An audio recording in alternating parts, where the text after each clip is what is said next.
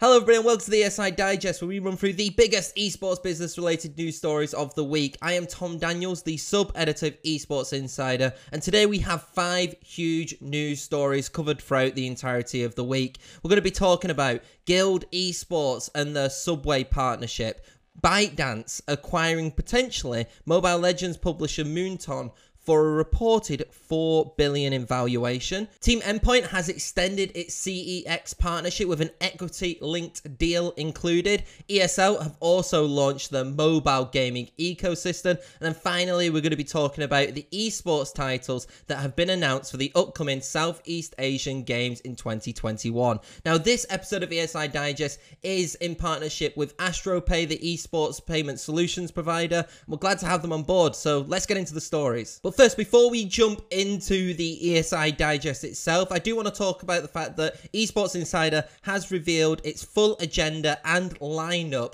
for the ESI Digital Spring, which is taking place on March 30th to the 31st. Now, some of the speakers and the representatives of the brands include the likes of G2 Esports, Nerd Street Gamers, Team Vitality, Blast, Team Liquid, Riot Games, Pringles, BBC Sport, ESL, the list goes on and on and on. So if you do want to check out what the full agenda is and what kind of is being talked about in the esports business landscape right now, then don't forget to head over to the Esports Insider website for the ESI Digital Spring and go to the events page. And yeah, hopefully we'll see some of you there. The first story of the ESI Digest that we're going to be covering is the fact that UK-based organisation Guild Esports has unveiled a 2-year sponsorship deal with sandwich franchise Subway. Now, Guild Esports, for many of those who know, is co-owned by David Beckham. This partnership in particular will cover 55 EMEA markets, which is Europe, Middle East, and African markets. Additionally, Subway's branding will be featured on Guild Esports' team jersey. It will also be on all their digital content. And more importantly, in my opinion anyway, it will have an integration with Guild Esports' London headquarters, which is opening this year. The exact details of the agreement have not been revealed. However, Guild Esports have said that it is a multi-million-pound deal, with the investment basically being split between 4 equal segments over the 24 months. This is a huge, significant deal for Guild Esports. It obviously builds on the HyperX partnership and still this unnamed, unannounced, I think it was 3.6 million sponsorship from a financial term. That was meant to be announced in November. It's still not announced now, so we're a bit unsure on that. But either way, it is still a huge deal to have a brand like Subway affiliated with an esports organization like Guild, especially one which has only been going on, for just over a year. Overall, this is a great deal for Guild, and I don't think anybody can argue that. Obviously, a lot of people have their doubts over Guild with the fact, it is a celebrity going in, but they're building a solid team around them, it seems, and having partnerships like this kind of solidifies the importance of marketing your brand well. Guild Esports have marketed their brand brilliantly, whether it be through announcements of sponsorships, whether it be through bringing in backroom staff, or using the fact that they have the likes of a brand like David Beckham behind them. I think it's a great partnership, and I'm looking forward to seeing more from Guild in the future. Next up is another huge story that happened this week in esports, and while it's not directly esports related, it does have massive esports implications, and it is the fact that Chinese technology company and TikTok owners ByteDance has reportedly acquired Mobile Legends Bang Bang developer and publisher Moonton. Now, the value of this, according to a report by Reuters, is going to be around $4 billion. What makes this story even more fascinating is the fact that Reuters also reported that Tencent also bid to acquire Moonton. However, the offer was matched by ByteDance last week, and it looks like Moonton have accepted the ByteDance offer. Now, obviously, there have been a lot of legal battles between Tencent and Moonton over copyright infringement and other things around that. So it's very interesting to see, essentially, Tencent want to buy Mobile Legends Bang Bang by Moonton, instead of, keeping with these legal battles which is going through. However, it does seem that is a failed attempt, and that it looks like ByteDance are going to acquire them. How this impacts the Mobile Legends Bang Bang esports scene is kind of unknown right now. We don't know if it's going to have really any implication. Are they just going to kind of continue the growth of which they are doing? Moonton have kind of come out and said that they will be working as like a separate entity from ByteDance's video game unit Nuverse, which is actually how the acquisition has been made essentially.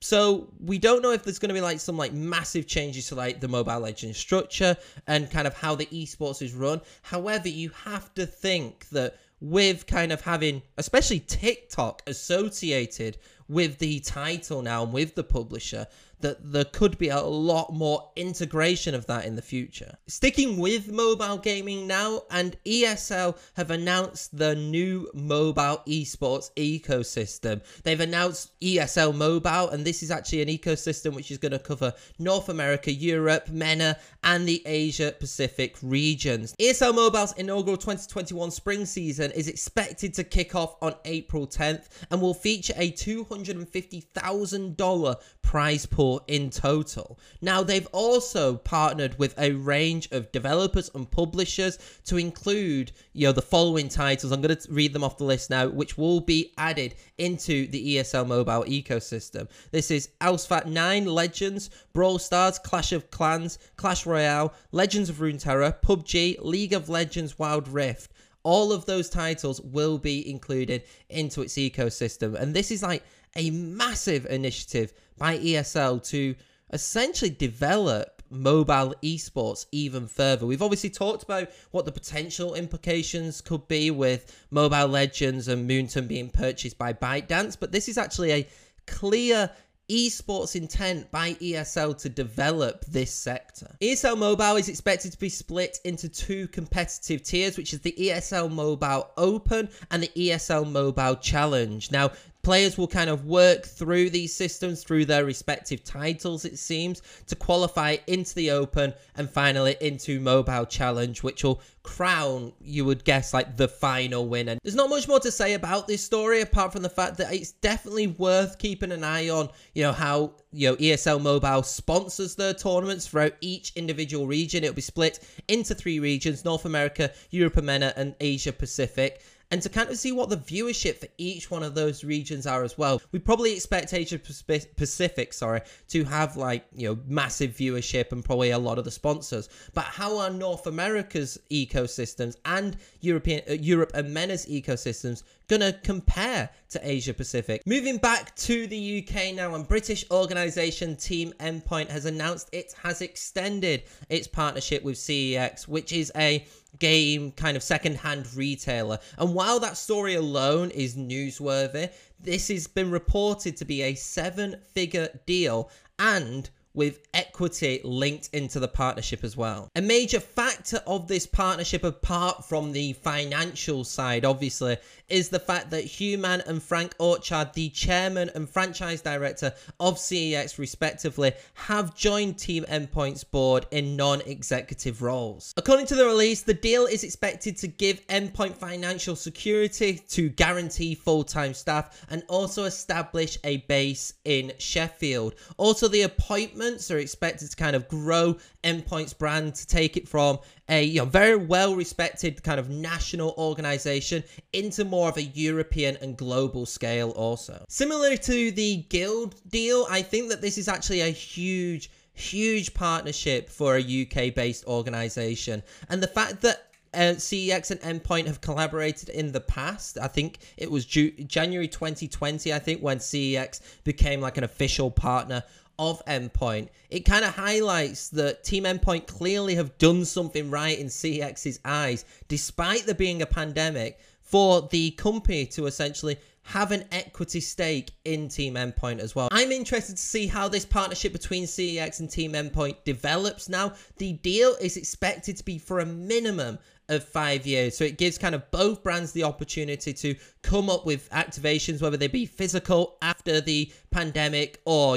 continue to have online activations, online promotions, and online content together. The final story of the ASI Digest sees the Vietnam Electronic Sports and Entertainment Association reveal the esports titles that will be included in the 31st Southeast Asian Games as an official medal sport. Overall, the event will feature 10 esports tournaments across League of Legends Wild Rift, PUBG Mobile, Mobile Legends Bang Bang, FIFA Online 4, Free Fire, Arena of Valor, and Crossfire. This isn't the first time that esports has been included in the SEA Games, with the competition in 2019 holding Mobile Legends Bang Bang, Arena of Valor, Dota 2, StarCraft 2, Tekken 7, and Hearthstone competitions. However, I believe that this is the first time that it has been held as an official medal event, which is kind of like a huge step forward to many in kind of like legitimizing esports. This is a step forward towards esports getting Olympic recognition, and I know that there's a debate on whether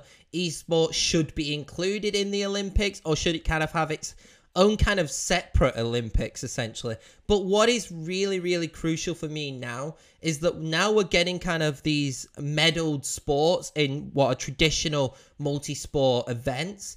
It's important now to have consistency. There's already a change from the 2019 SEA Games to the 2021 SEA Games, and I think now it's important to, at least for the majority of titles, keep that consistency to ensure that, you know, it becomes more aware to an Olympic audience, to a more casual sporting audience who are watching, because I feel like if you just randomly change titles just by what's popular every 2-3 years, I don't think you're going to get the same level as investment as what you get for other sports which appear in like the Olympics or the SEA Games as well. And that has been it for the ESI Digest. Thank you to AstroPay for once again sponsoring this episode of the ESI Digest. If you do want to find out more about the stories which I've talked about, or even more stories which have happened in the esports business world, then don't forget to head over to Esports Insider's website. Don't also forget to follow us on Twitter as well, and on Instagram also. If you want to follow me, I am at the Tom Daniels on Twitter.